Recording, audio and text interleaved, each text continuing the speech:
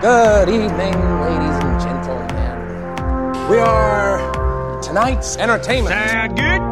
Yes, sir! I know who I am! Did IQs just drop shot That could have while I was been away? I have a plan. I like this shit. You know, it's exciting. Dance off, bro. It is your Me and you. destiny.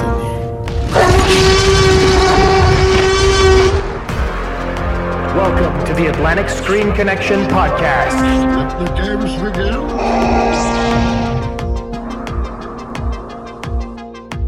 Hello and welcome to the Atlantic Screen Connection podcast with Jason and Lee. I'm Jason. I'm Lee. And today we're going to be discussing, which is going to probably be the swan song for Hugh Jackman, the film that is Logan, final chapter in the Wolverine trilogy. I can't believe it's an actual trilogy. They made a trilogy of it. That's only dawning on me now. Cool, but before we get to the film, I want to know how my co-host Lee is doing. How are you doing, sir? I'm doing great, man.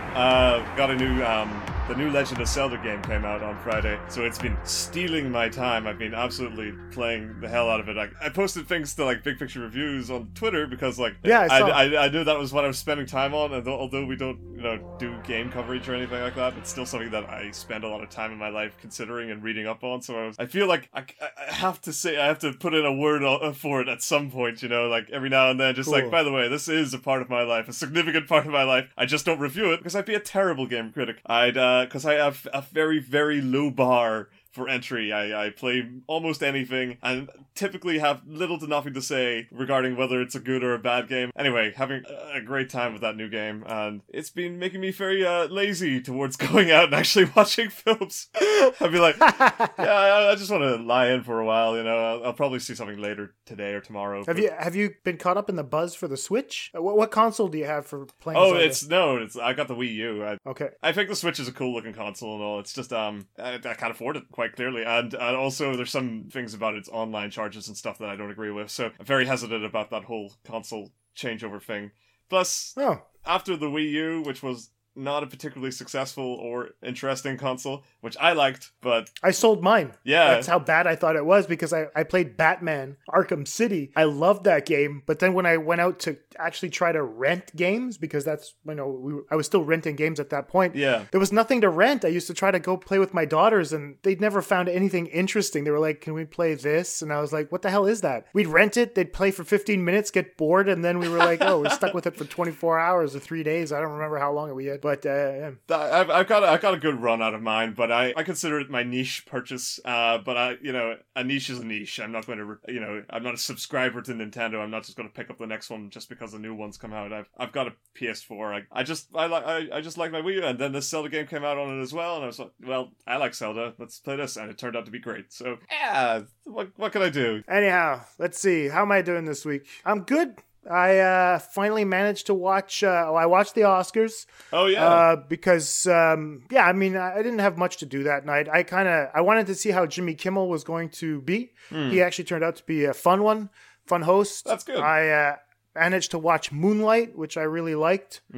As I said on the last show, I was gearing up to watch Moonlight, and I actually did, and I really, really had a great time, and I'm glad that it won Best Picture because it's an added bonus for publicity for them, because I feel like it's a very good film. Yeah, absolutely. It is great for what it wants to do, and a very deserving winner, which is it feels good to say when it comes to the Oscars, because there's always the hesitation they'll give it to the wrong one. So you mean La La Land? Yeah. So specifically in this case, it could have been La La Land, and they almost did. That to me, I expected, but I'm glad it went the other way, because if I wanted one of the two, it was between Moonlight and Manchester by the Sea, and I was just happy for either to win. Happy with that. Right, but I actually managed to watch La La Land as well, and I liked the third act. The first two acts, everything was uneven to me. Ryan Gosling was not particularly good in the film either. I don't know, man. Yeah. I have to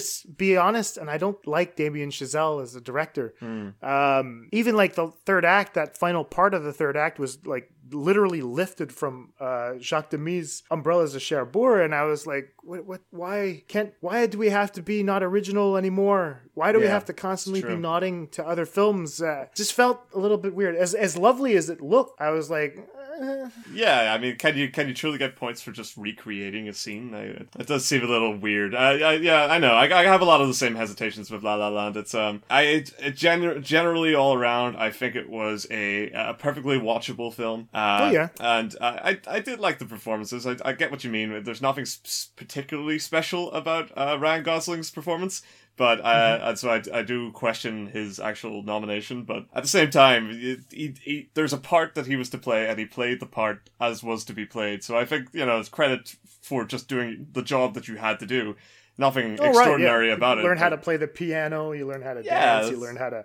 I get it, There is something about the performance of it that does warrant attention, but I don't know, I guess maybe it's how we look at the Oscars, that we come to expect something like a moment in the film where we go like, whoa, that's acting. And maybe that's a problem more than with how we look at Oscar nominees than it is to do with Ryan Gosling training for a role, actually performing the role well, and doing just a good job in a role that suits him, I would have given it to him for The Nice Guys, preferably.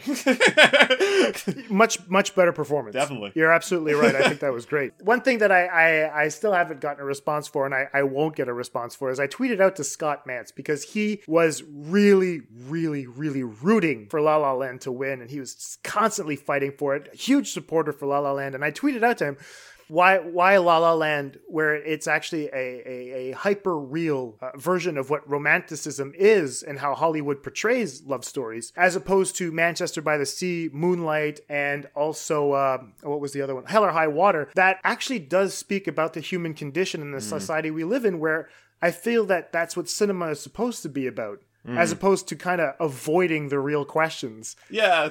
As a film like La La Land actually does. We're going to just sing and dance about it, but we're not going to really attack the issues. Exactly. It's one of those things. I think people just want variety in the Oscars, and I'm all for that. I think that not every film has to... I mean, like Moonlight, Hell or High Water, and Manchester by the Sea are all demure, slow-paced, not very accessible movies. La La Land is very accessible. Okay. And so I argue that there has to be a place there for those kind of films. I only argue that La La Land itself is flawed in what La La Land wants to be. Right. And that's why I think it's not the greatest movie. I think that for what it was trying to do, it actually missteps a number of times in its own ambition. But when it comes to the Oscar scene, then we have to contend a film that literally couldn't be further away from the point of all the other films. It gains notoriety for standing out. It's the poppy fun choice, and I would be for that almost in most cases. Like last year I wanted Mad Max to win, and I mean that's ludicrous. It was never going to happen, but like it was the fun one. So I wanted that over Spotlight and The Revenant. I wanted that to be the one, but what can you do? Well, I guess that sums it up. Anyway, shall we move on from La La Land's flaws to Logan's claws? No.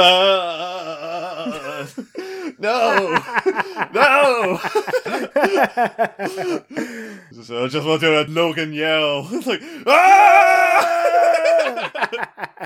Anyway, so we'll be back after this. Stay tuned.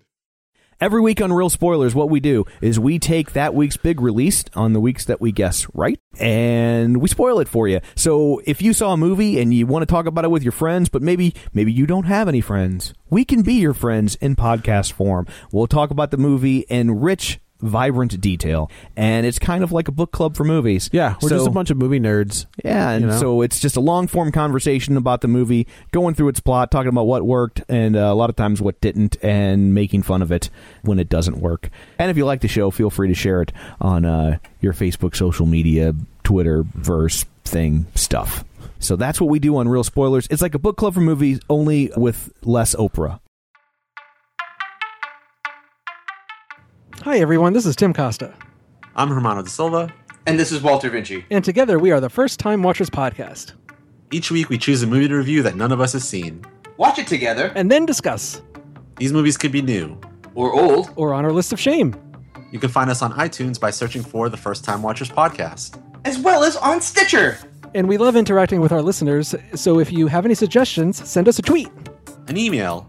Or post to our Facebook page. We'd love to hear from you. That's right. I mean, it's all about interaction. And talking about what we love, movies. And you don't have to worry about us going on and on about this and that and the other. And let's talk about this minutiae here. Shut up. And I wonder who the cat can God damn it, shut up! I think that's enough, Walter. Go by during the credits.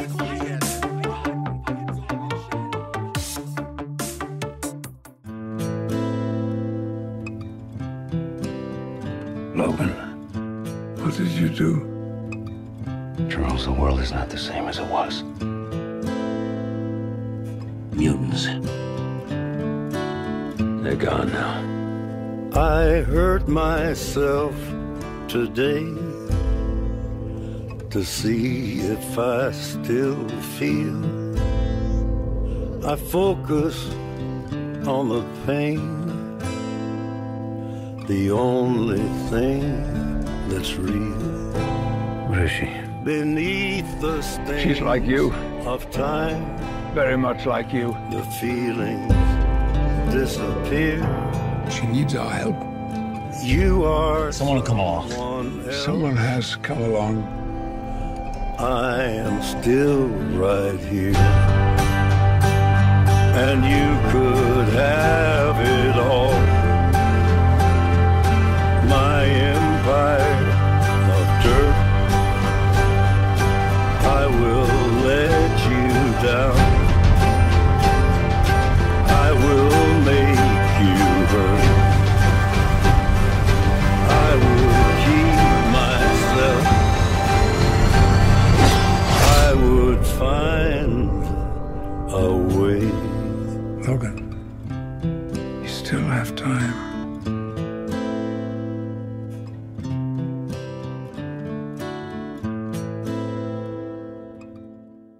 All right, so welcome back. We hope you guys enjoyed the first trailer. I decided to play the first trailer for Logan because the Johnny Cash song, I think, it really captured the tone, I think, that James Mangold was going for. Absolutely. You know, the whole melancholy aspect, you know, a very dour tone that Logan actually has throughout the entire film. Yeah. Mm-hmm.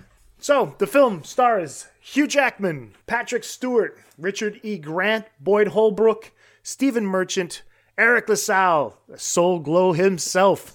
Of course. And it's actually introducing Daphne Keane, the young X-23 who was stellar in this. Incredible, movie. absolutely. What a like, for a child performance. Yeah. Wow. Exactly. It's like what's her name? Millie Bobby Brown. Yeah. Very powerful young girl, you know, who's going to turn into this really intense I'm character. glad the way society is going, we're getting a lot more indignant, violent little girls as characters. That's definitely. That's hilarious. Totally for this trend. Yeah, Leslie pointed it out too. She says, "I like the fact that it's a girl and she kicks ass." Yeah, it's too bad I can't show Logan to my daughters because of the how horrible violence. No, I think my daughters would actually dig it. I don't know. What do you think, Les? Should we show Logan to the girls? There's tits in it, but I mean, I don't think that's a bad thing. Oh yeah. Why would we show 2 people seconds. getting decapitated and not show boobs? It's like a half a second, right? They'd be like, it's disgusting. And then Yeah, exactly. That my daughters are like that. It was like, we saw her boobs. That's stupid. And then we'd move on. So I might actually show Logan to my daughters because I'm a responsible father.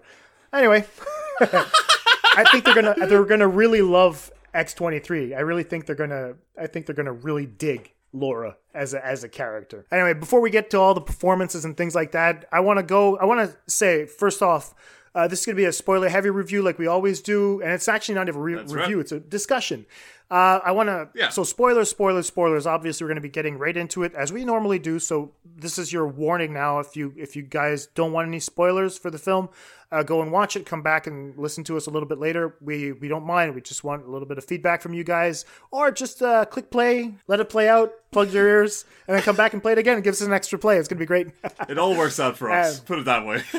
And I'm coming into this review or this look at Logan. I can't say that this is going to be in depth for me because I saw the film yesterday. I usually like to give myself a little bit more time before processing a film. Yeah, it's very much first impressions at this point. There you go. That's what I was looking for. This is going to be my initial reaction to the film more than and what I usually like to do is really dig deep into it. Yeah. I'm not going to be going as in depth as I normally like to go because I'm still processing the film. There was a lot to take in, a lot of stuff that I didn't like about the film. It's not even about the film. I think it's what it says about cinema and where it's headed. And I was kind of a little bit annoyed by it. But I can't say that this is a bad film. The film has very little to do with your initial criticisms. Exactly. Exactly. Yeah. I was like, it's just society in general is pissing me off. And I'm taking it out on Logan. Poor fucking movie. Yeah. It's just all it wanted to be was a sad X-Men film, and you're like, fuck this guy. Where's it get off being a sad X-Men film? Yeah. I mean, like, to me, the superhero films that we cover on the show are usually more relaxed atmospheres anyway, so right. I haven't gone essay form on this one either. I've got a few things that I thought were interesting that I'll want to talk about. I won't be as angry.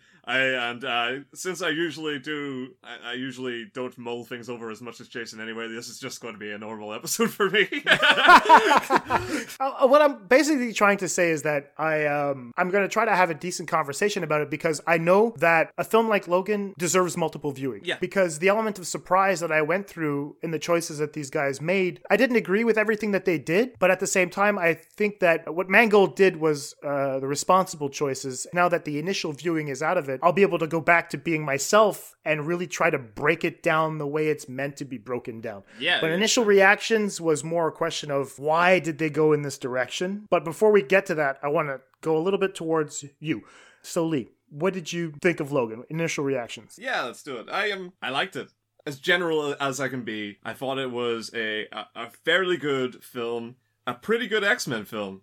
On top of that, it's not just a good film. It was a pretty good X-Men film, and then, but it's also, in my eyes, particularly flawed and a little misguided. And you do have to question some of the choices they made, as you were saying. I don't think that's just initial viewing thing. I think a lot of this will stick, but overall, it's very easy to just say, I recommend Logan, and I do. I'll easily say to anybody, if they want to watch a good X-Men film, Logan's a good one, and tackles maybe too much, but it does tackle something at least. And when I think about over-interpreting the film and the long haul about thinking back on it, I glaze over. I lose a little more interest. I don't think it holds up particularly well under scrutiny, and I'll probably get into some of that. But generally, yeah, I've got some good things to say and bad things to say. It's going to be a little mixed, but it's not quite Suicide Squad. Oh, definitely not. I agree with you.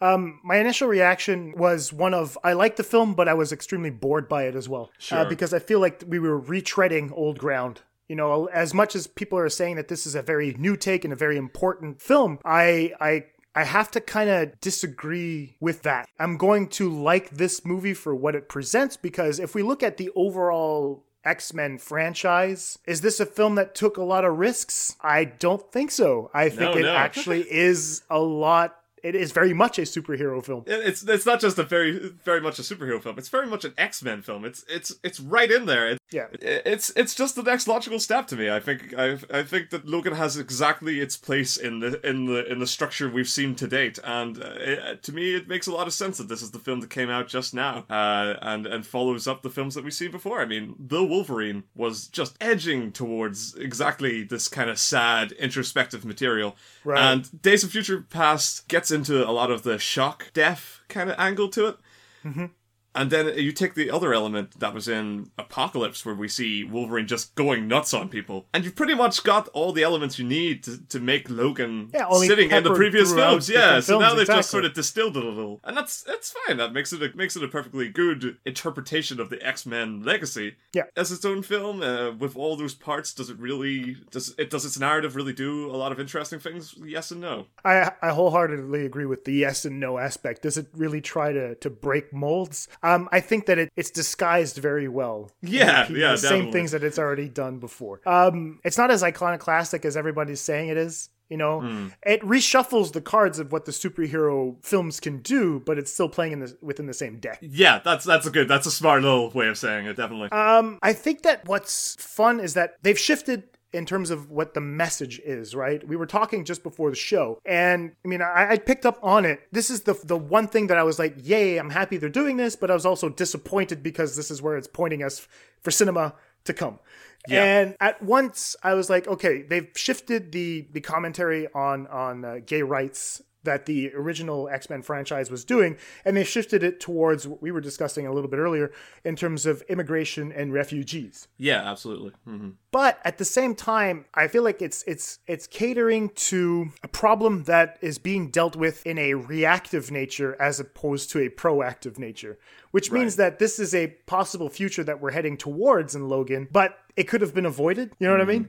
And so I think a lot of the reaction that I'm getting back, and this is what's kind of getting me a little bit angry right now. I think that my main problem isn't with the film itself, but it's with the culture in which it was spawned. I think that the way that it's shaped right now speaks volumes as to how backward thinking big parts of the US actually are. For the world to be in 2017 right now and race and sexuality to still be an issue is really boring to me. And I understand that some people might see that as entitlement and I'm looking down on this, and it's not. I understand these issues need to be talked about, but we've been doing it for such a long time that I don't understand. I think for me it's just a question of I don't understand why nothing has changed. I think it's my pure disappointment in people and not in Logan. I think that's perfectly fair. I'm often very disappointed in people as well, en masse. So, with Trump's election, cinema's going to go back to a way it was like post-Vietnam or post-9/11. We haven't moved on. I see it as a sign of not wanting to get better because it sells tickets. You know what I mean? Right. And as good as Logan is, I don't see it as a film like that's promising a bright future for superhero films. I see it as a symptom of the times. I see it as a step towards the sad state of films are going to be like in the next 4 years. Sure. And as I said, I think that people are reactive in nature, and I can't hold that against Mangold himself. Mm-hmm. But just after seeing Logan, I was like, oh man, haven't we had 14 years of dystopian fucking cinema? Like a lot of people are saying, this is the movie we need. Yeah. This is the movie we need. The same way that they talked about in terms of Arrival, it's the movie we need. We need to communicate. Said about La La Land as well. Every film is the movie we need, apparently. Exactly. But I don't think that it's the movie that you need. It's the leaders that are missing right now. Yeah. I see what you're saying. You're kind of taking apart how people at the moment are interpreting Logan as a symbol of where we're heading. In a post-Trump world, and that to me that makes sense as a criticism because that's what we're surrounded with right now. That's what a lot of our contemporaries are getting at, and I think that's a little premature of them to jump in on that end and think that that's even remotely a sound argument in what this film was going for. I mean, like, let's put it this way. So when we're talking about the migrant story that this film is telling, okay, so that in itself is about Logan taking in this girl Laura, and at the time her sort of surrogate mother figure, and they're going to essentially they're going to go north and cross the border because that's the only place they're going to be safe. The place where they live at the moment is literally hunting them down. So this is a thing that has never gone away and is never really probably ever going to go away. People running for their lives from countries, that's prominent, especially today. That's a very, very relevant subject for this film to get into. So yeah, exactly. That people are taking it in a post-Trump direction. To me, that's the leap in expectation. That's the wrong direction. To be fair, they're taking Mangold at his word. He said that definitely the campaigns and all that stuff had an influence in how they were writing the film. I would love it if people would actually look at it as a film about family more than anything else, right? If people are talking about Fast and the Furious about family and things like that, I think if Logan could be anything, it would be to embrace the dysfunctionality of how families are. That in the end, even if we're alone, we're never really alone. If you die alone, you're not necessarily dying alone. A lot of people have that very somber way of looking at life and death and how regret plays into it and how guilt plays into it. And I think that this film deals with those things on a much higher level than a lot of films that have come out this year as well. I mean, if you look at how guilt is affected in Manchester by the Sea, I could actually say, well, listen, if you're looking for a more pulpy version of the same message, watch Logan. Yeah, absolutely. Watch Logan. And I think that would be interesting. The fact that Logan feels that guilt, the fact that Professor X feels that guilt. Professor X, apparently, it's kind of hinted at that he might have been the guy who killed the people at the school, Logan switches the channel on the radio and he might have actually killed a bunch bunch of X-Men.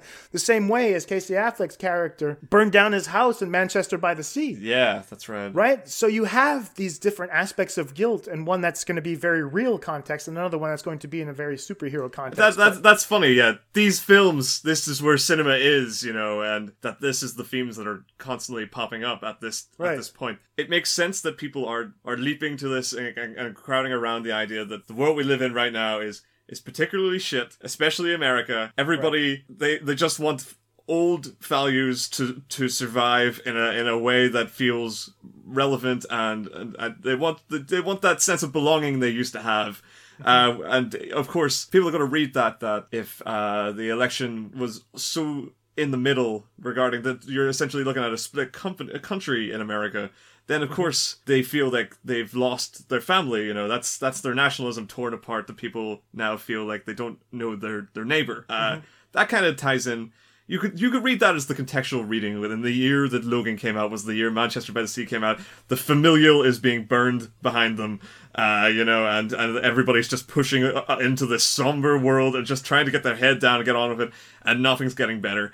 I get that. That adds some flavor to this. It's when people saying this is a direct reaction to Trump's America or some sort of apocryphal take on what's going to happen. That, as you said, reactionary. That to me... Yes, because what would have happened had Hillary won? It would have changed the entire discourse, and the movie was being made. The film would still came out. Exactly. And what would they have been saying at this point? That's the conversation I'd love to have. But anyway, sorry, keep going. No, you're absolutely right. That's exactly what I'm trying to get at. Cool. Reactionary-wise, we are so quick to bounce straight to what's relevant today and see it as the reflection of what this film was in its making. But this film was made months and months ago and came out today. Came out in this month, in 2017. People are obviously going to reflect, this is Trump's America and stuff like that. But it's just general. It's far more general than that, and it's more important that we look at the general and learn from it in the message that it's trying to preach in a general sense than it is about taking the very specific. Because what happens if, yes, Trump gets overthrown? The migrant issue's gone. No, it isn't. Of course it isn't. Trump isn't. He's barely touched on it. It's been happening the entire time. Migrants since. You can go back to any World War II story and you'll see the exact same issue, and it's only still relevant today because of things like Syria and people trying to get out of the country that is now torn apart. Everybody is trying to tackle the migrant story. That makes sense. That's fine. And it's fine for Logan to switch tact and discuss it as well. And it's taking another look at those who suffer under prejudice. That's what X-Men do. That's their role. Their world is always full of prejudice. And they reflect the stories of the people there. So we usually get stories about race, and we usually get stories about sexuality. This time, it just happens to be a little more on the nose when it came out that this is about the migrants. But this story, I bet, is in an X-Men comic somewhere, and it's actually a surprise it's taken this long to really get a film version where the world is informed by a push for a border as some sort of insight to hope. That's surprising X-Men has taken this long to get to that story, because that's such a clear direction for them to go when it comes to representing the people who get shit upon by people, and suffer hard times. X-Men, they find unity in telling stories, people suffering, because then we can relate to them. That's it. Logan fits the bill as an X-Men film for that exact reason. It's just like this is the film I need right now. It's so short-sighted. And I feel that kind of misses a lot. Because, it doesn't talk even about what Logan does perfectly with the refugee story it tells. Because even though the pieces are there, it doesn't mean shit if you don't actually take it somewhere interesting. What was interesting about how this film tackles the migrant story is that it's open-ended. The finale of the movie, we never see those children really safe. We never see the optimism, the cause that Logan in this film dies for is to get these children across to another life, and we could see that as he's the boat taking the people to America. Very good. The boat he talks about throughout the film. Exactly. He becomes that image that he wanted for himself for selfish reasons. He is now becoming the useful, practical migrant, the boat that takes the immigrants to America, Very good. But what's especially brilliant about the way that this ends, and I think it's full of praise with Logan, is that by not seeing those children actually safe in the country they go to, it shows how this is just this is always a problem, and X-Men are not in the position to comment on this is a happily ever after. They can only say that this is what these people want, and that surely somewhere else is better than where they are. But if you actually then look at where these people go in real life, a lot of them, they get turned around, they live a life of prejudice against them, they look different from the people that they live with, they are now rejected in society. These people don't always live happily ever afters. Logan doesn't pretend like that's what happens. It just says they get across. It says that they make it. Maybe they don't even. We don't even see them make it across the line. We just see them run into a forest, and that's them on their way to the next step. To me, that's great. That's a great way. I would praise a non-superhero film for taking that step. I would say that's big of a film to know when to draw the line in general, and for Logan to know when its limit is in trying to push its message. Right. I think that's incredible.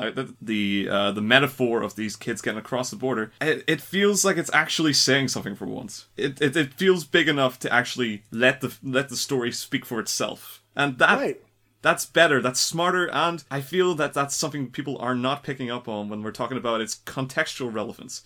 Is that there's no happy ending. This is still postmodernism. This is no fairy tale. This is still a pretty dark, somber story that ends miserably for everyone. And that's huge for a superhero film to do that. Be sentimental about the character. It's, the past it's letting go on the way. But look at the future and go, well, is it getting better? That fits what it's trying to do. I hugely promote its ability to tell that story in the confines of a superhero narrative. I think that's great writing. And I'll agree with that, because the thing that I picked up, and that's why I mentioned family earlier. Yeah. I feel like this is more of a family picture. Yeah. A father-son relationship, a father with relation to his daughter. Even even on the villain side, if you will. You'll have the notion of living up to what your father has done before. Yeah, absolutely. In terms of you'll have what's his name? Xander Rice having to live up to his father's experiments. Dale Rice in the comic books, and I feel like what you were talking about being that boat that ferries the people into a promised land or a brighter future. I feel that is quintessential in trying to vehicle a message of hope, because. Yeah. In this case, you'll have Wolverine, who becomes the father of the future of mutants. Yeah. Right? And he's actually just trying to keep Laura alive, the same way as Professor X tried to do his best to be a father to Logan. And they essentially keep each other together because they're the last things that they have. Because in the end, that's exactly what it is. Your family is essentially the last thing that you have. When all your friends are gone, people get caught up in what is life. You'll eventually have to boil down to, and who can you reach out to? You'll reach out to family. And I think that is great. The better message, right? Absolutely. And that's the thing. I mean, if you look at the middle of the second act, when they're actually at the farmhouse, where they actually come into contact with a family that they've helped, and then they actually give them food in return, which is essentially the way people are supposed to be. God damn it. Yeah. Just being nice, but the world keeps going by. I mean, those trucks, those driverless trucks that are on the highway don't stop for shit, which is essentially what life is. Life doesn't stop for you. It doesn't stop. You're going to get hit by it. You got to avoid it. There are certain things that are there, and I think that Mangold's visual metaphors there work very, very well. And I think that it's interesting when Professor X says that he has had the best night of sleep that he's had in such a long time, and he doesn't feel like he deserves it. I was a little bit mixed on that, because you are constantly self-critical about who you are as an individual as you move on through life. I, as a person, will always try to be a better father than my father was to my children. You know what I mean? Yeah. But at the same time, we fail left and right constantly. We're constantly making mistakes. We're like, oh, there's damage that I've inflicted on this thing. I could have handled that better. The same way as Professor X could have handled Logan better, the same way Logan could have handled himself better and could have handled Laura better, But the fact that they meet this family, and I'm positive that we're only looking at it from an outside perspective and like, oh, that looks pretty cool. But they've got their problems, They're dealing with the other fucking morons that are cutting off the water. They're dealing with the horses that are just going all over the place. They're stuck in the middle of all this as well, and they're trying to make it work. Which is why I thought it was kind of an interesting aspect that they had chosen a black family, so that they could have these mutants relating to something of people like this that actually went through civil rights. And this is 2029, so I think that they were probably the kids of people that went through the civil rights movement, and the counterculture and all that stuff. So, I mean, to have it go full circle in Logan, where you're actually having people being persecuted for being quote unquote different, I was like, I understand there's a reflection there, but I wanted it to, I think that's why it made me a little bit sad, where I was like, we've come full circle. We're going back to something we've already been to. And it's sad for me that humanity is where it is right now at this point in time. So I feel like the overall message that Mangold was trying to send in Logan is, and that's why the cross is there at the end, was like, and this is very Christian, but I feel like it was maybe a little bit too much on the nose, where Jesus says, like, love one another as I have loved you. You guys are all part of the big ass family. And then when Laura puts the X down, where Logan is, well, spoiler alert again, Logan dies. Where he was the X-Man, he becomes the martyr, the Jesus figure that actually helped. Dude, you're going just a little bit too far. I agree. It does. I mean, this is still X-Men. This is huge. It's bombastic. It's melodramatic, and this imagery, while I thought was affecting in the way, because I cared about this, it was a great symbol for Logan. Like, yes. As his grave, for it to be marked by the X, and that when you're thinking, yes, he's gone, but he had his place. He was an X-Man. That was who he became, and that's where he found his family. So that he reunites with them, like you were saying, in that sort of way. That's a touching character resolution. Right. But when you consider what else the film's trying to do, and this is a problem with much of the film, when you compare that to what you've seen and the other threads that are going on. Including things like Logan taking on his doppelganger, which is supposed to be some sort of metaphor for his internal struggle, right? And then the way that kills Xavier. So we see some sort of dynamic between the two of them, where the Xavier's failures have manifest themselves and killed him. If we're looking at that kind of stuff, and then we're looking at the story that sees the tragic end to a character, this film is trying to do too much. And when you try to watch it with just generally, you're getting mixed messages, left, right, and center. Yeah, and it's because it doesn't flow as a functional piece together, and that is a problem. The migrant story is a good one. It's a really good one. Yep. But not for Logan.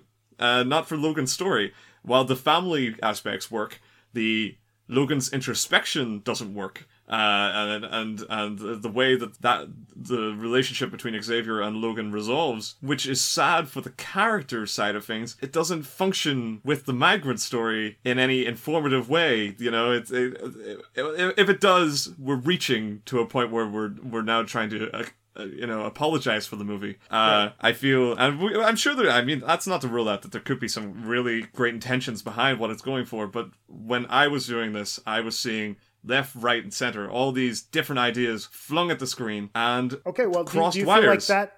Yeah. Do you feel like that because the film is actually, the three acts of the film are actually separated into different film genres? It doesn't help itself as well in the execution. Because, the first act is essentially the wanted man trope in Westerns. Cinema. And then you'll have the second act is going to be a road film. Yeah, it's a road trip. And then the third act is flat out X-Men. It's got its passing the torch and coming of age territory that X-Men always touches on, because we usually follow these mutants who are just trying to find themselves. We always have this identity story, and that's what the third one is, trying to finally come to peace with who you are. That's an X-Men story through and through, and it has nothing to do with the road trip, and that again has little to do with the Western send-up of the beginning. It's a disjointed film, and when you start mixing the signals that all those different film styles meshed with the different stories that they're trying to tell, all with the different layers, it doesn't. I don't think it adds up to something fulfilling for any particular angle. I mean, you piece it piece by piece, it's fine, but altogether, there's too much going on, and it's trying to achieve too much at the one time. I agree. Because that's it. I mean, a lot of people are saying that this is a flat out, this is a Western. And I'm like, no, it's not. It's not a Western at all. No. It's a subgenre of the Western called revisionist Western, right? And you'll have plenty of films. I mean, maybe it's because this is 2017, and when we talk Westerns, most people are going to look back to the Man with No Name trilogy with Clint Eastwood and stuff like that. But those were revisionist in their own way. When I'm talking about revisionist, we're talking about like darker, the idea that the beast has to become a beast in order to become the hero, which essentially what Logan goes through, If you look at a film like Unforgiven, which is also a revisionist Western, which I think that a lot of what Mangold is doing is also taking from and I'll cite all the references right now of where, as much as Mangold said he was inspired by Shane, I think the fact that he put it in the film was to distract people from all the other fucking movies. All the other ones, yeah, exactly. Because this film really relies on Children of Men. Alfonso Cuarón's film, I think from 2005, where, you'll have this woman, the world is in a bleak place where there haven't been any new births in the last 18 years. And the last guy that was born is celebrating his 18th birthday, but he gets killed on TV. And so now, spoiler alert again, you'll have Clive Owen, his character, that's going to find a pregnant woman, and he has to sneak her across the border to get to a boat to bring her to safety. I mean, come on, man. This is all over Logan. We're going to get a boat. We're going to go live on the ocean. And so, but then you'll also have, it's part Terminator 2, where you'll have the X-24, which is X-24 is the T-1000, and you'll have the broken down old shitty Logan, which is the T-600. Even the family dynamic on the road trip is Terminator 2. We've got Arnie is Wolverine. We've got John Connor is Laura. We've got Xavier as Sarah Connor. Everybody's a different fragment of this family fighting to try to just piece themselves together as they move forward through a shitty world. Yeah. Heading to a shittier time. Actually having to re-up in Mexico before going back into the US. Exactly. They're the bastion of hope for humanity, or in this case, mutant kind. I mean, there's a huge parallel there, and then they introduce the clone, and then you're like, oh well, duh.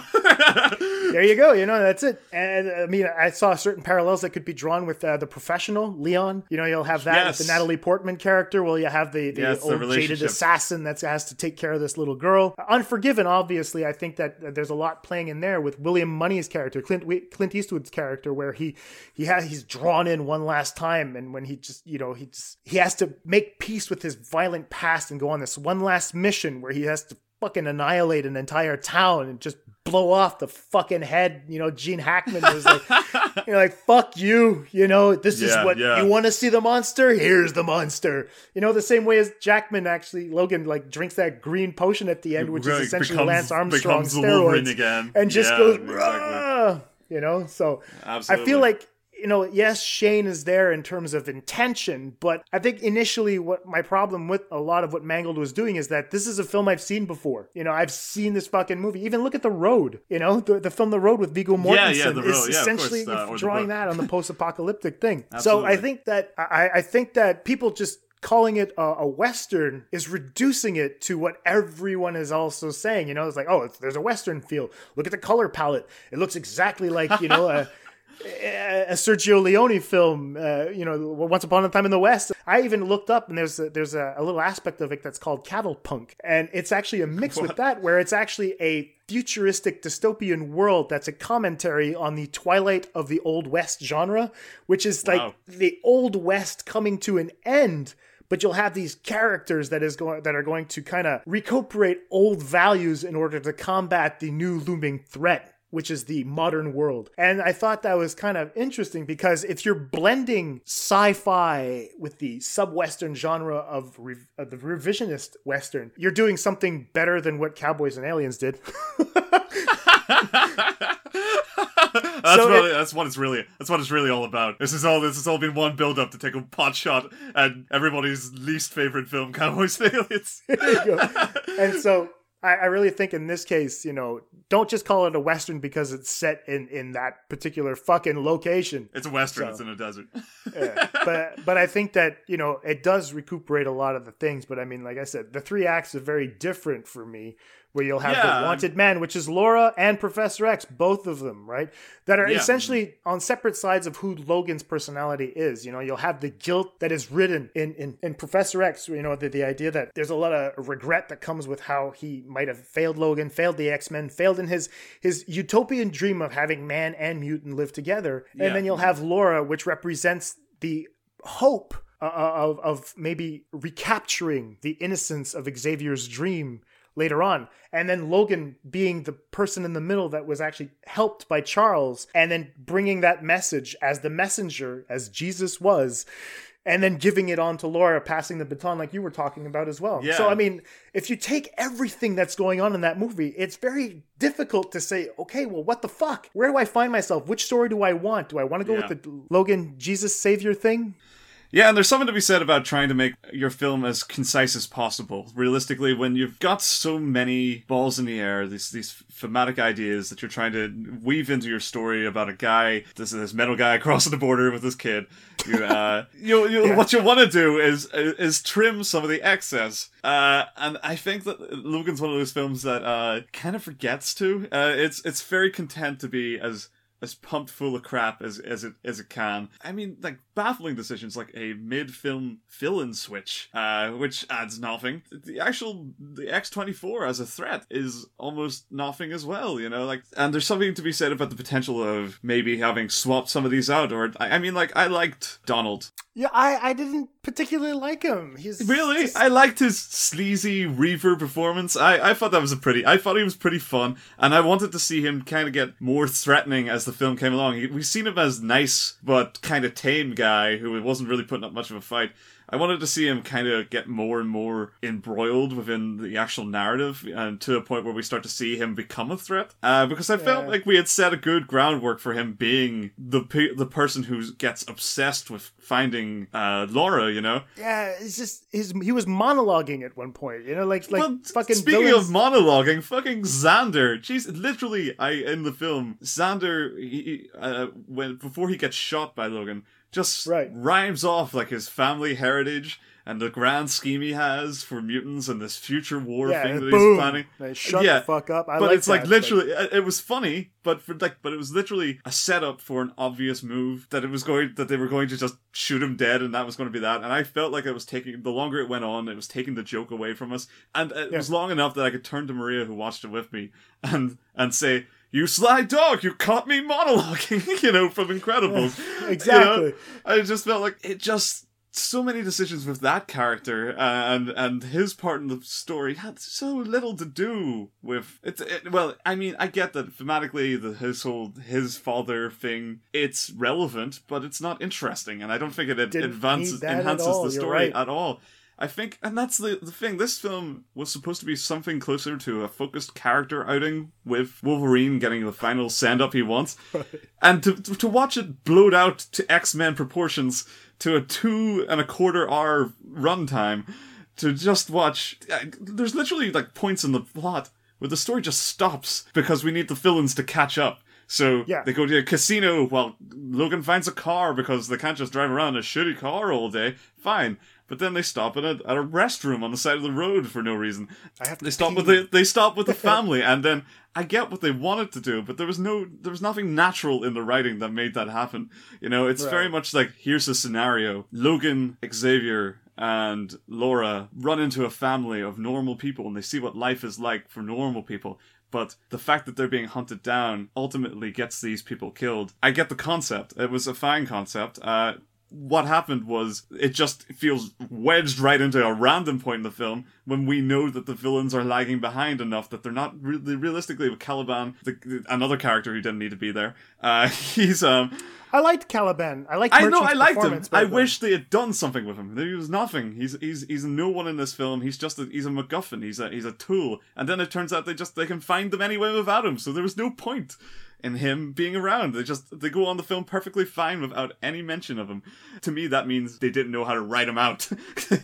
There's a lot of moments like this where I'm just checking, like, I could see how the writers planned this film. They looked at these set pieces that had Logan and these characters going from A to B to C, and they've hit these checkpoints where what they stand for and the mission they're on gets challenged in some way. Maybe it's a natural way, like they come across a Right. family who represent values that they're kind of longing for, or maybe it's a threat kind of way where the Reavers catch up to them and start shooting them out, like in the casino, which was a great scene, but it felt like it just happened for no reason, and then we move on like it didn't happen. It was like to push Xavier's backstory a little. That was kind of, Right. and the threat of him. It felt like that was what it was there for, and not much else. But I get the general desire with these points. But the connecting thread between each, the action that takes us there, each one of them feels we're reaching. We could have found a more logical way to get to where we wanted to go and have that mean something than just sort of. And then there's a car, and then the horses get out, and then Xavier's like, we should go and hang out with them for a while.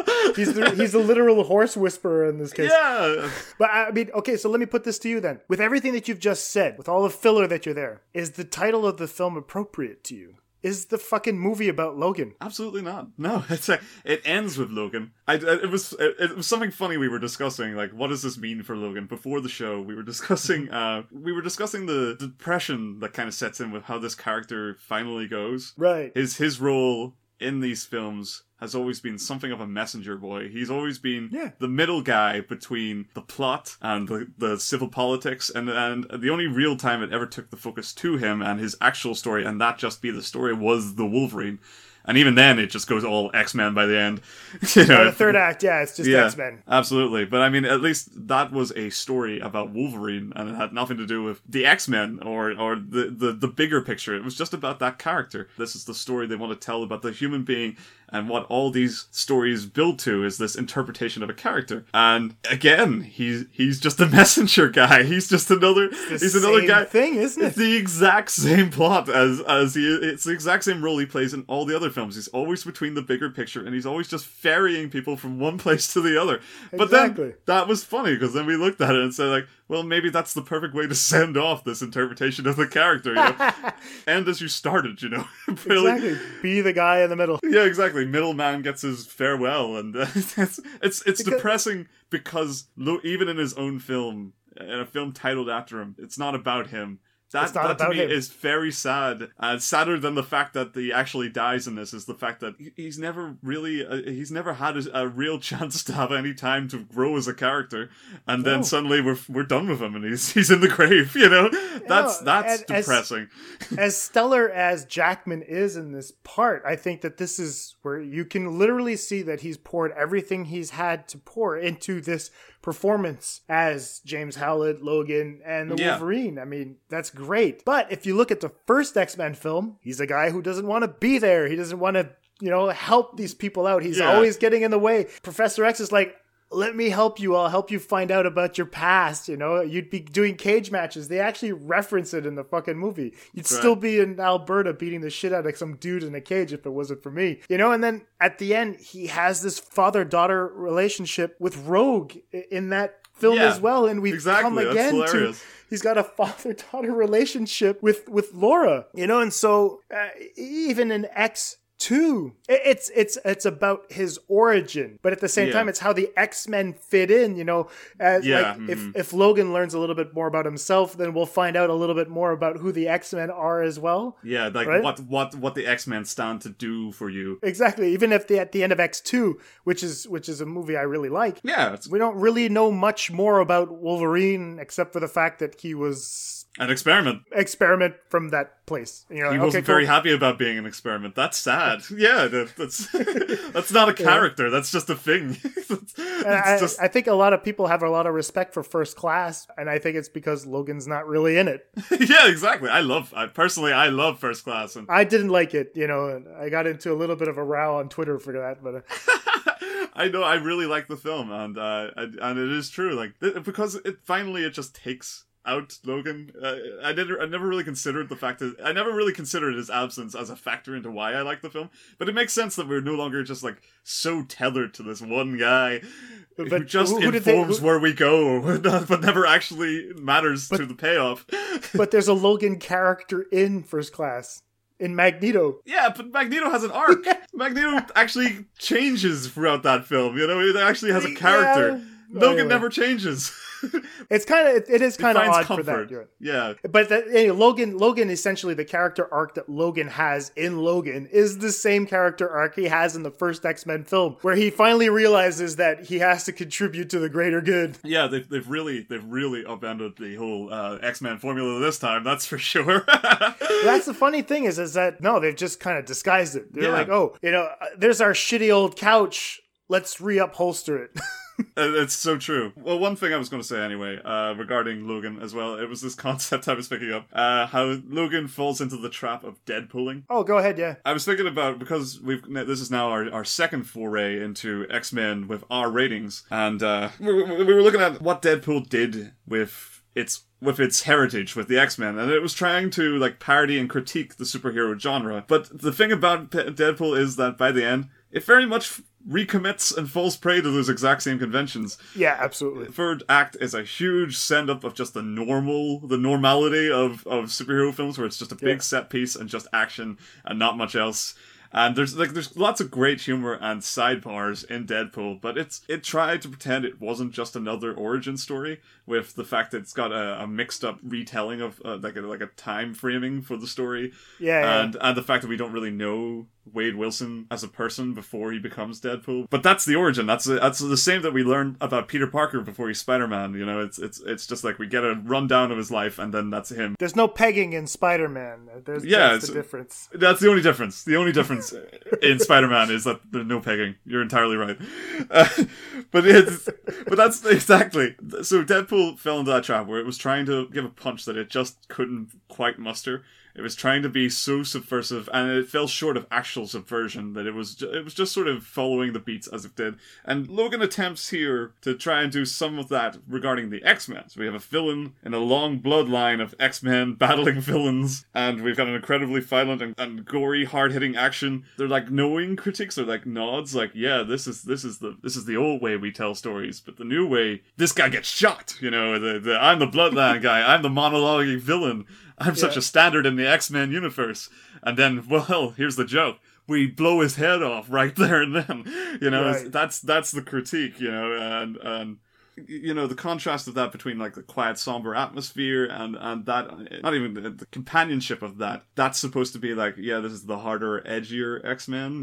This is the X-Men for adults, but the story it still revolves around a man with mind powers freezing time, and a man with metal blades taking super serum to fight his super clone. Super serum. It's so funny that you mentioned the super serum, because I was sitting next to Leslie in the theater. Obviously, I wasn't sitting apart from my girlfriend. Kind of an asshole would I be? You're sitting over there. I don't want you to disturb me. Anyway, so when he gets that green vial of the super serum, she just gives me a knock on the elbow, and she just leans in and whispers, he'll drink all of it. I was like, no shit. But at the same time, I was like, he has to. And it was so funny because, of course he does. My girlfriend was so invested in the film. She really, really enjoyed it, and she didn't like the fact that I was picking it apart. And I was like, well, I didn't like this. She was like, shut the fuck up. This is a good movie. And I said, it's not a good movie. I'm just saying that it's not as original and thought-provoking as everyone's making it out to be. That's what I mean.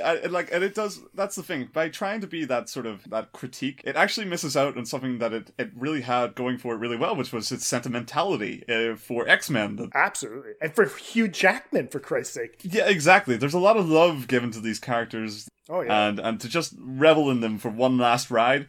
I feel that part of the film is incredibly effective, and I can imagine people who are just invested in that, like Leslie probably was, when you see when you're just paying attention to Logan's misery and his problems. Then this film's a huge investment, and the film does a good job of making us really feel what he feels as we go along. I can't say that it misses too many marks on just having Logan be sad. It does a good job of that, and it's very convincing and compelling.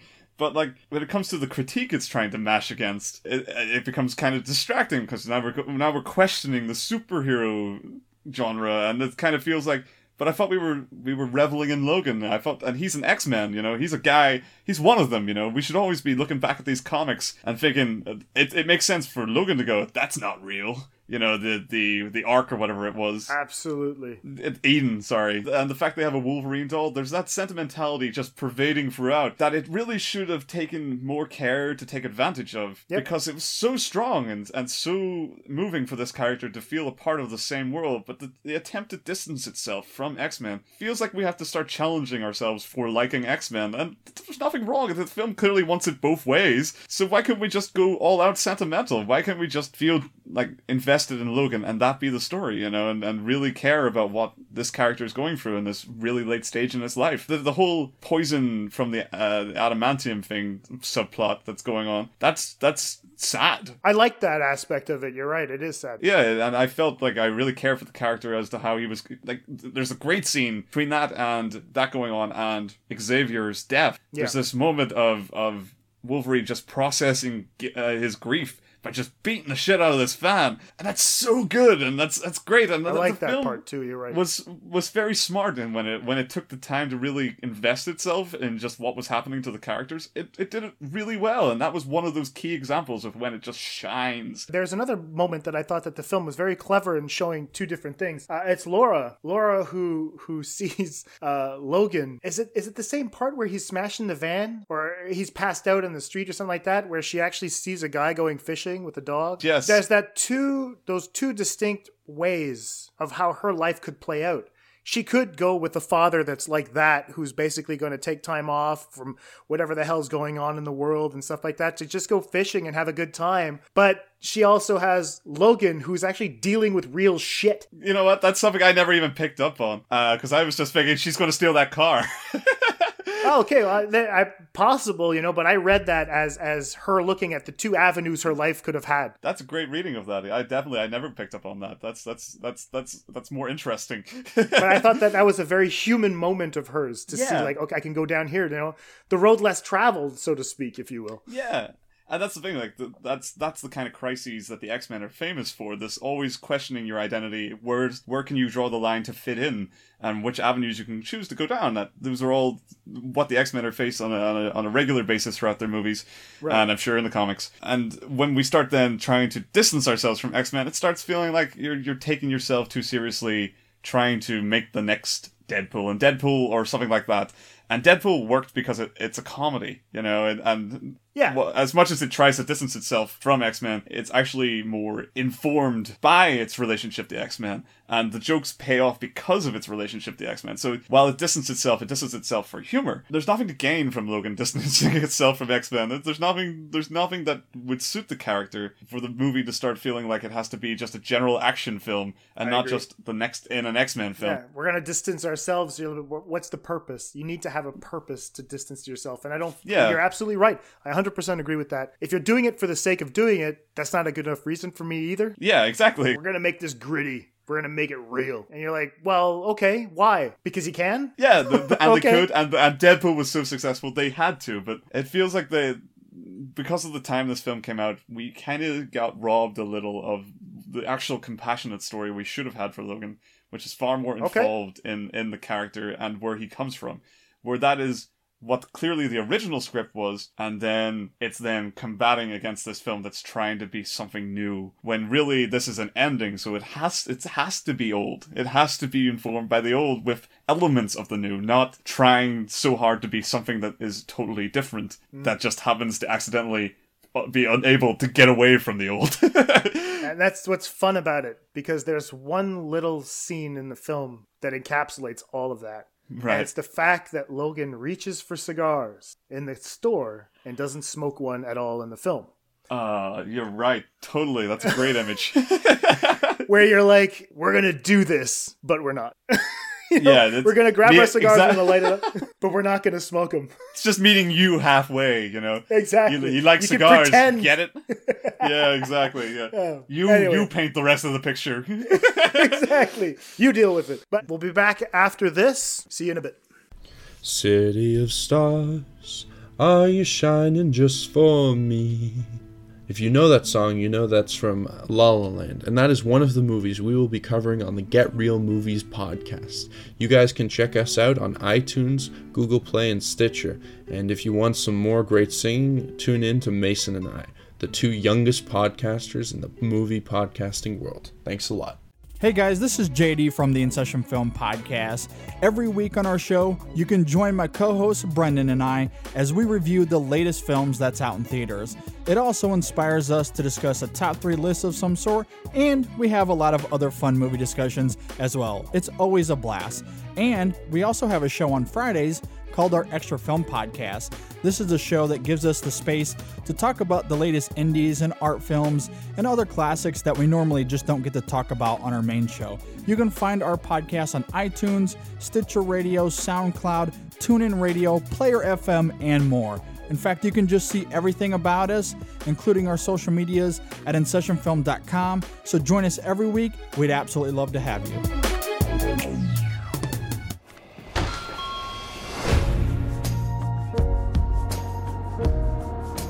We got ourselves an X-Men fan. Hey, Sheila. Maybe a quarter of it happened, and not like this. In the real world, people die. Logan. I don't want to talk about it. Logan. Just stop. Be careful. I need the girl. What girl? Go get her.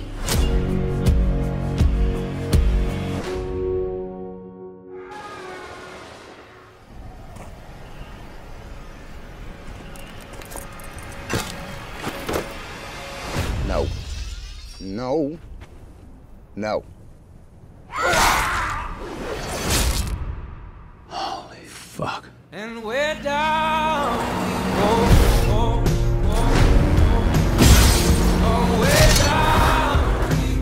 She's like you. Very much like you. So we're down. I am not whatever it is you think I am. She needs our help. Someone will come along. Someone has come along. This is what life looks like. People who love each other. A home. You should take a moment. Feel it.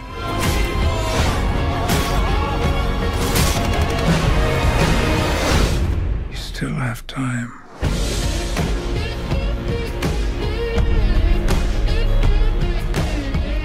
Two days on the road, only one meal and hardly any sleep. She's 11, I'm fucking 90. Let's move into just general impressions so we can wind this down, because I think we talked it to death. There's not much more to say other than the fact that I think that people should go out and see it. But I do want to talk about Hugh Jackman in terms of what the state of his legacy as Wolverine. What does it say about him? Or Patrick Stewart, his legacy as Professor X. How do we feel about the way they've closed it out? Did they do them justice in this film, the way that they're doing it? They're bowing out. They're saying, this is the film we've always wanted to make. We've poured everything we had into it. And I think this is time for us to hang up the claws and the mental powers or whatever. The brain. The brain, yeah, hang up the brain. So, I mean, for you,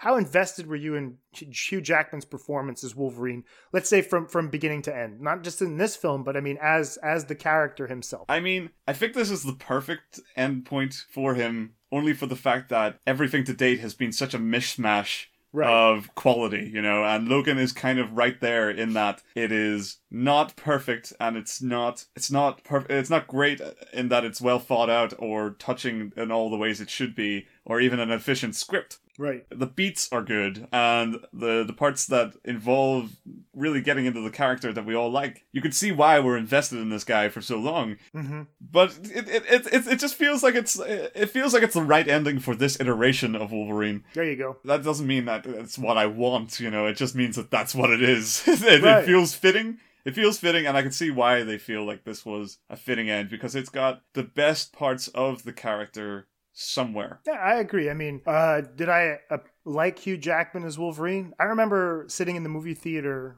when I was 20 years old and watching this first incarnation of Wolverine on the big screen, and I was taken aback. I was like, wow. When I saw him the first time, I was like, really? This is who they chose to play Wolverine? He's too tall. I mean, I had the same reaction as everybody else. Sure. However, upon seeing him on screen and see what he gave off as a character, I was like, wow, they really nailed it. I thought it was great, and how he reacts to people. To the other mutants that are surrounding him in that universe. And I thought it was great. To see him go out the way he's going out here, absolutely. I think that his performance is stellar. I think that his grizzled look is perfect. Am I sad that he's bowing out? Not really. Yeah. I think it's a pretty good time to do it. I'll always have those films of him being Wolverine, you know what I mean? It'll be great to see him at 70 years old and being like, just posing with some blades for the next time. It'd be a weird picture, but a fun one. Yeah, absolutely. Absolutely. When we get the real old man Logan. Agreed. But, no, yeah, you're totally right. And we have films where Wolverine got the role he really needed, and his place in Days of Future Past is, he's got a great role. It's very funny. He does, very fitting for the character. There's a lot of action scenes that really benefit his struggle with the group. And when it gets to the action of the film, where it's the X-Men actually fighting together near the end, against these Sentinels, the fact that he is still kind of considered one of the weaker X-Men for just being sheerly weak to Magneto, that fits his role in the group. And it's kind of like that was a great encapsulation of what Wolverine mattered. He's like the heart of the group.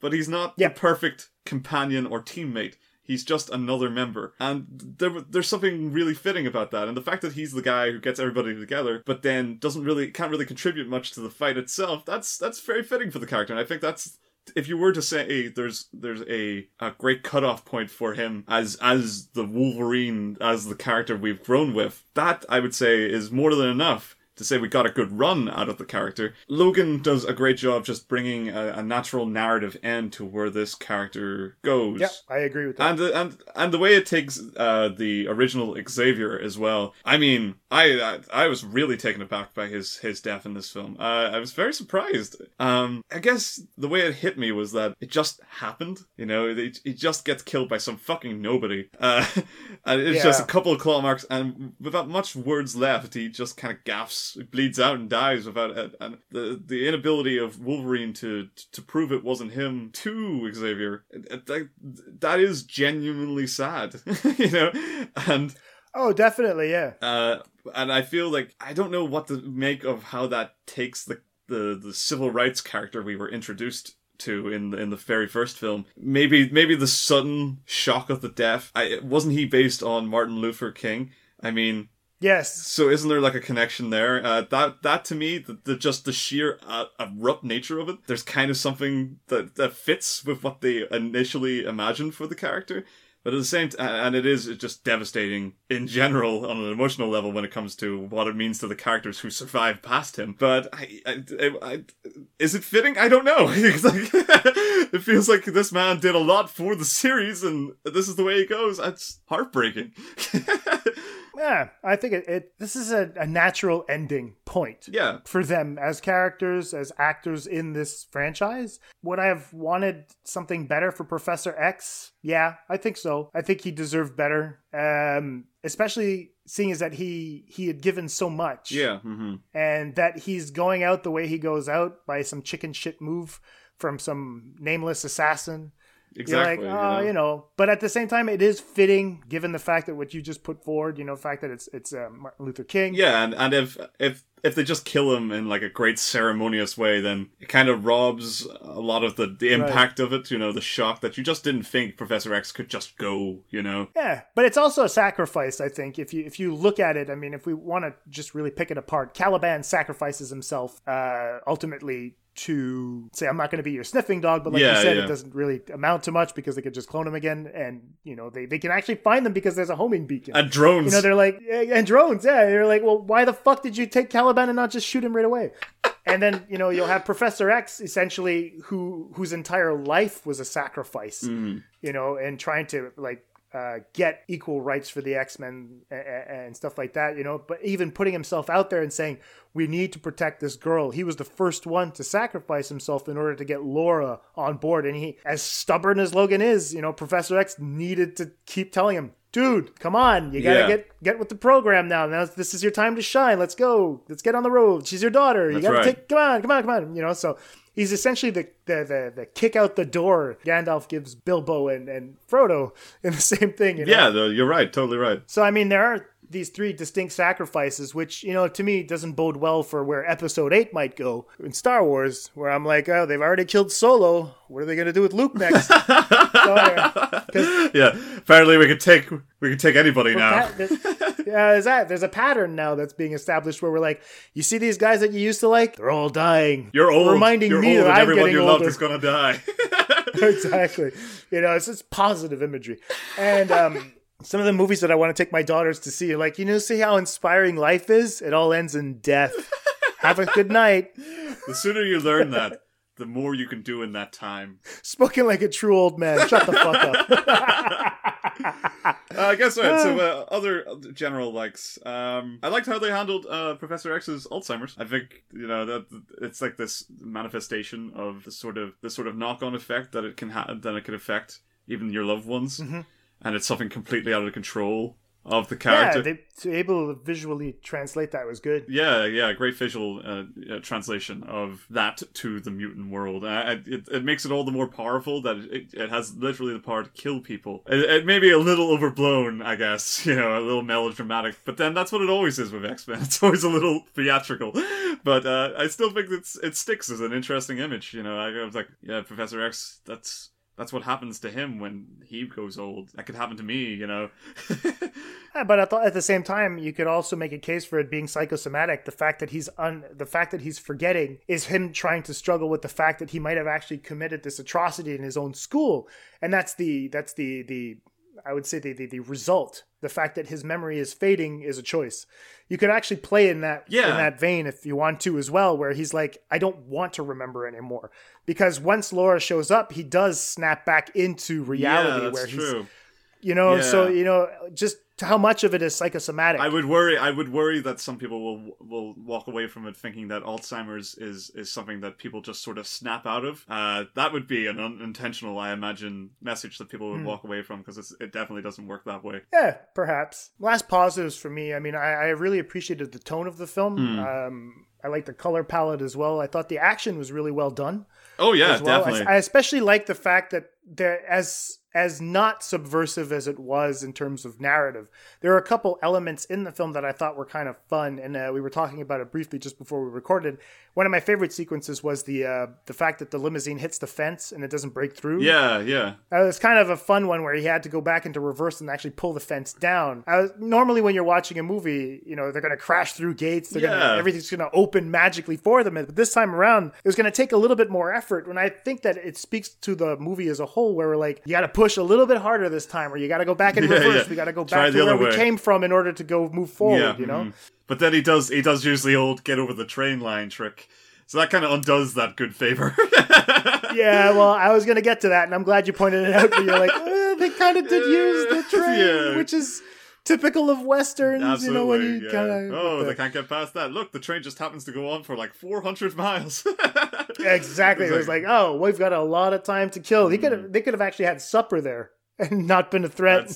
That's writing roadblocks. That was just writers trying to figure out, how do we end this action scene? Put a train in. Which turned into a literal roadblock in the film. I like the action, most of it. I think that for some reason, seeing Wolverine stab people in the head was cool a lot. Yeah, that's all I ever really wanted. This is what the whole podcast was about, is that I just wanted to get to the point to say, I just liked Wolverine stabbing people in the head.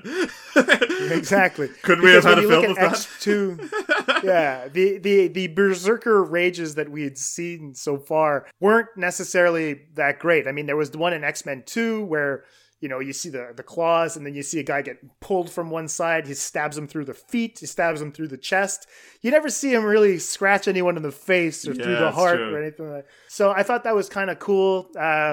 It's not as gory as everyone's making it out to be, and I don't know if that's because I'm Canadian and so is Wolverine, and we share some sort of, you know, background. I think it was the funny kind of gory, you know, like just enough to add a real punch to the physical action that's being done, right, or being portrayed, but not enough to really, you know, avert your gaze. You know, it's nothing like that. And I think that was something that John Wick 2 did on the last episode. I think it did pretty well as well. It was that we could see the blows that were coming in each time. That makes the connection of that action is great, and it is important to reiterate that it did a really good job with the fact that these films can just go straight to R and just phone in or throw in some crap and try to justify it just by being edgy. But somebody actually thought out much of this. They've kind of choreographed what actually happened. Somebody has actually sat down and worked this out in what is a lot of interesting visual ways. I think one of them, the sort of casino, the slow motion climbing into the room and just poking these guys through the head as you try to help Xavier.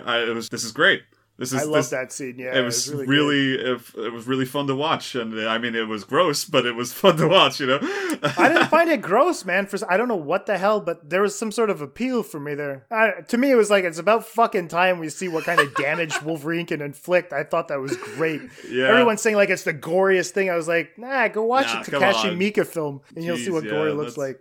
Gory on a scale of X-Men, certainly, definitely. But I still thought Deadpool was way gorier. Like the bone breaking and his arms falling off and stuff like that. Yeah, you're absolutely was also right. funnier, but was way more inventive with what it did. Yeah, exactly. What's your favorite part of the film? I guess I really loved the intro. I think it set the right tone where he's at the limo and these guys just a set on there. It was really all I ever actually wanted to see. The story we got was good, and I did feel like connected and interested in the scenes that were emotional, especially the grieving scene I thought was incredible. But for me, just watching Wolverine, just that first instinct of watching him just absolutely get enraged, he asks them and then somebody shoots the car and then he just goes nuts and starts tearing them to pieces. But he blocks the bullets, with his chest too. Yeah. Boom, and they just yeah, exactly. That was so just cool. Super fun scene. That it seemed in character, and the action to it was just very memorable. It kicked off the film in just the right tone. I was really invested from that point forward. But it also tells you exactly like where Logan is as an individual. Visual shorthand. Exactly. It was like, okay, he has to literally throw himself in front of the car to protect the car because that's the way he makes his money. And he's willing to take the bullet for it because he can't afford to repair the car and he can repair himself. That's, my car is worth more than I am, motherfucker.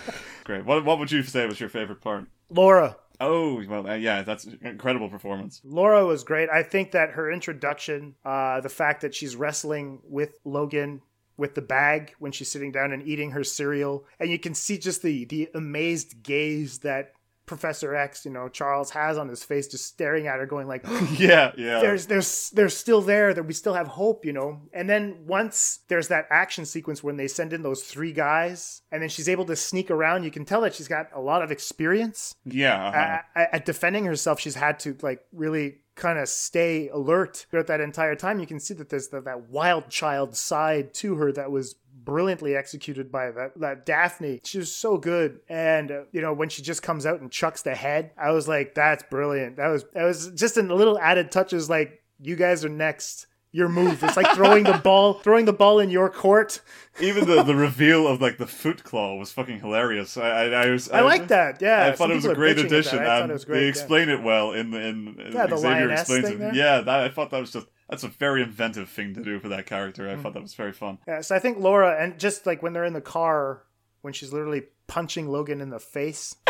I thought that was totally great. Proud about it. That's very real, isn't it? I loved it. It's a little wake up, dummy. Bang. This isn't about you. This is about keeping us alive. Snap into it. Yeah, exactly. I mean, even though I felt at times that the idea that she was mute for the first part, but then speaks later on, I felt that was contrived enough to be distracting. That they just didn't approach that as a language barrier from the beginning, instead of just pretending she was mute at first.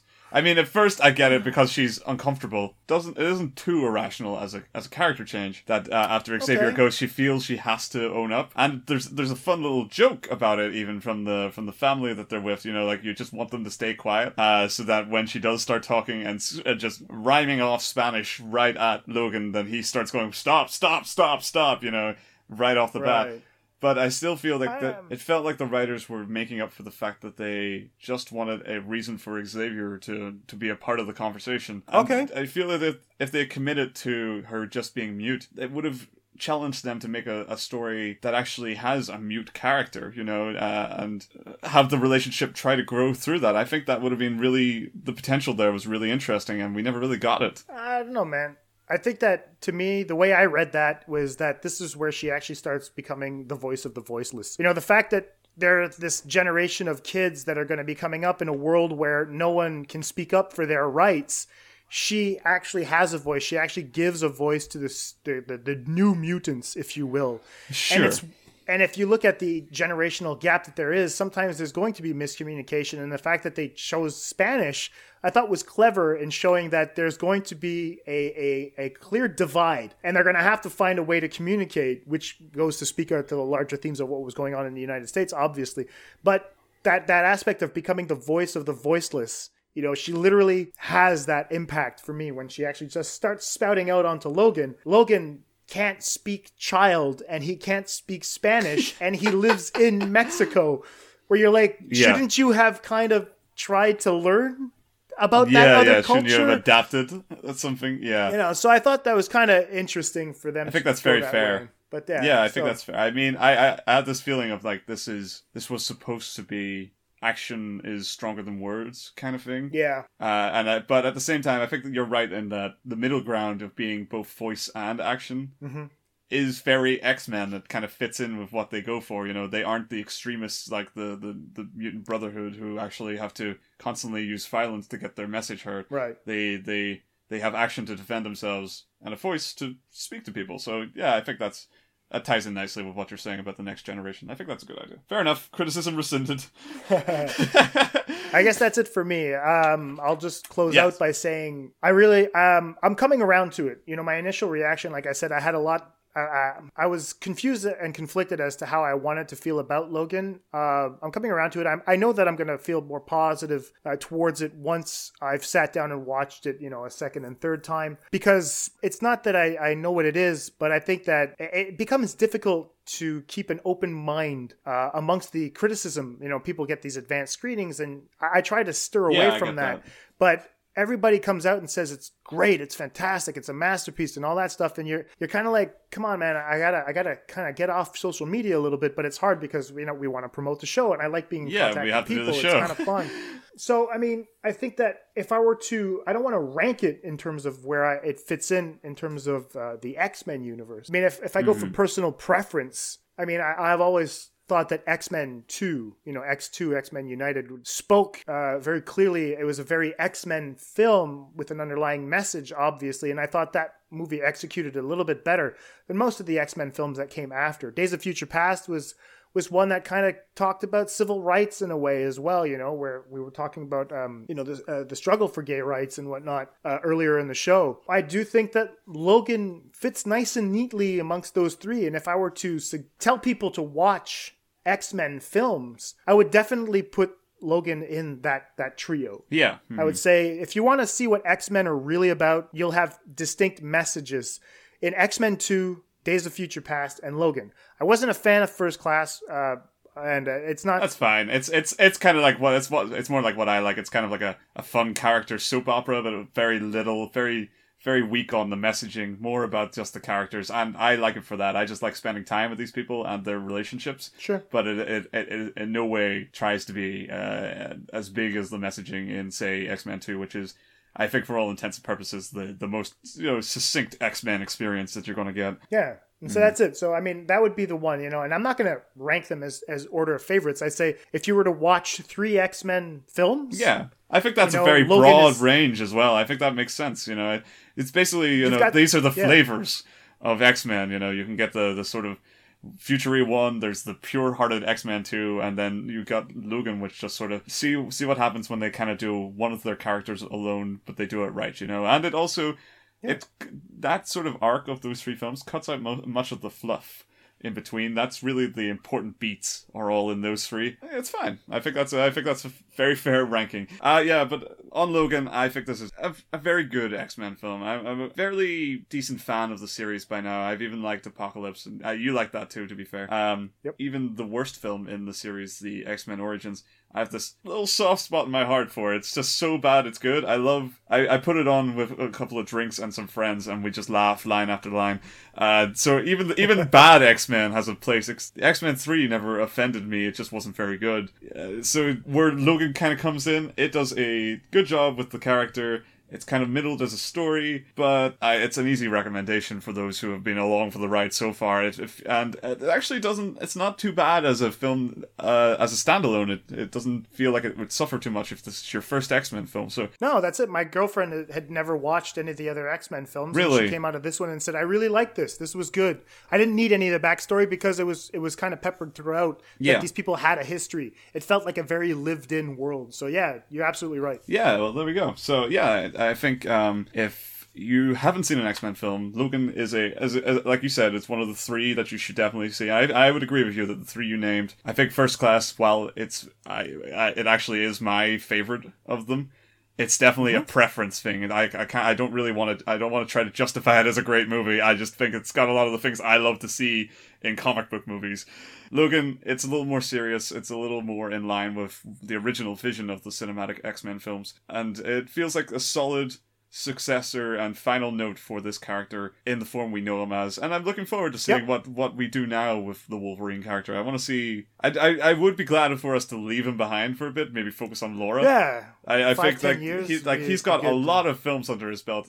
He's by far I enjoy the character. I love the performance that Hugh Jackman gives for him, but at the same time I've never felt connected enough to say he's like a favorite. That's very strange. On the comics, I used to love him. He was one of my favorites. I mean, he's very funny. I like him when he's used as comedic, and that's where Days of Future Past is great, because he plays more of a comedic role, just getting everybody together and telling them to shut the fuck up and get on with their day job. That's how that character really comes in and nails it, and it's when we actually have to learn about his tragic, tortured existence that we kind of go like, I don't care. Right. But yeah, anyway, Logan, fine film, absolutely. I can't even believe we're actually telling people to go see it, because technically speaking, we obviously talk spoilers and shit like that, so... Doesn't matter. People do it anyway. We endorse Logan is what we're saying, is we endorse this as a film. It's a very good exercise. In filmmaking, I thought it was really good. The characters... they come to a natural conclusion, in my opinion. So, yeah. Great. So, shall we close this off, sir? Let's do it, man. Cool. Thank you guys very much for tuning in. My name was Jason Michael. You can reach me on Twitter at film_faculty. Be sure to go and subscribe to our show, the Atlantic SC podcast, or the Atlantic Screen Connection podcast, on Stitcher Radio. We're also on iTunes. We'd appreciate if you guys leave a comment there and a rating, and also on SoundCloud. We chose SoundCloud obviously because we like you guys commenting on the tracks, so please go feel free to comment on those tracks. And thanks again for tuning in. Lee? Yep. You can find me at Big Pic Reviews on Twitter, and you can check out my website, bigpicturereviews.co.uk. We got a new writer this week, a longtime friend of mine, Aisling. She's joined in. She did a review for Hidden Figures. Yep. So it's great. First review was a great review. So and I wanted to say a shout out to David Hart, who sent us some great feedback this week. About the show, and it really was. It's very important that people do tell us what you think about the show, so that we can better ourselves as the entertainers we purport ourselves to be. So yeah, you're absolutely right. That was absolutely great of him to do that, because not only like Pop Culture Case Study was one of the shows that I had actually started listening to before I started podcast. I'm a fan. Yeah, absolutely. And to be able to interact and get feedback from a guy whose opinion you respect enormously meant so much to me. And then I forwarded the messages to you, and you were like, "Holy shit, this is awesome!" Yeah, so absolutely. Let's just over the moon about it. So I mean, I think it's great that if you feel that the show ticks enough boxes, you think we're doing something right or something wrong, you let us know, and we'll absolutely happy to address it, whether we feel that what we do is the right thing or the wrong thing, or we're just going to stick with it anyway and ignore you. That's all a part of life. So that's it for us for this week. We want to thank you guys again for tuning in. Be on the lookout, like I said, for the giveaway. And by the way, we're going to start having a few more guests on the show. Yeah. Hopefully from next week. Coming up on the next episode, we're going to be talking to Nerd on Nerd, most likely, for the Kong Skull Island, which is going to be a fun time. Absolutely. Because I really like those guys. They're funny as hell. And big shout out to Yuche, because we're going to be starting a new show. Yeah, we haven't really pieced it all together yet, but at the same time, we want to go back to the one week format, and we decided to expand our What Did You Watch This Week segment into its own 30-minute to 35-minute show, or 45-minute show, I should say. And that's it. We actually wanted to have Yuche on the show, so stay tuned for him as well. I don't know if it's going to be coming out before or after the Kong Skull Island episode. It will be after. After the show? After Cool. the show. And so that's it. So stay tuned for all that. We're going to keep you updated. Keep interacting with us on Twitter, and it's going to be great. And so I guess that's it for this week. That's us. All right. Take care. See you now. Bye. Bye-bye.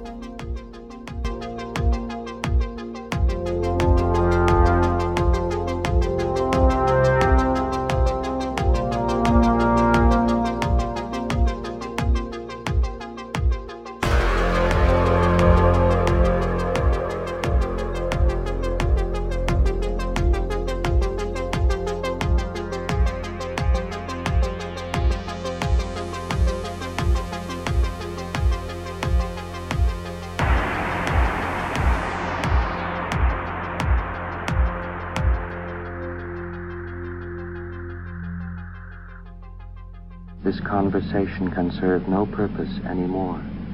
Goodbye.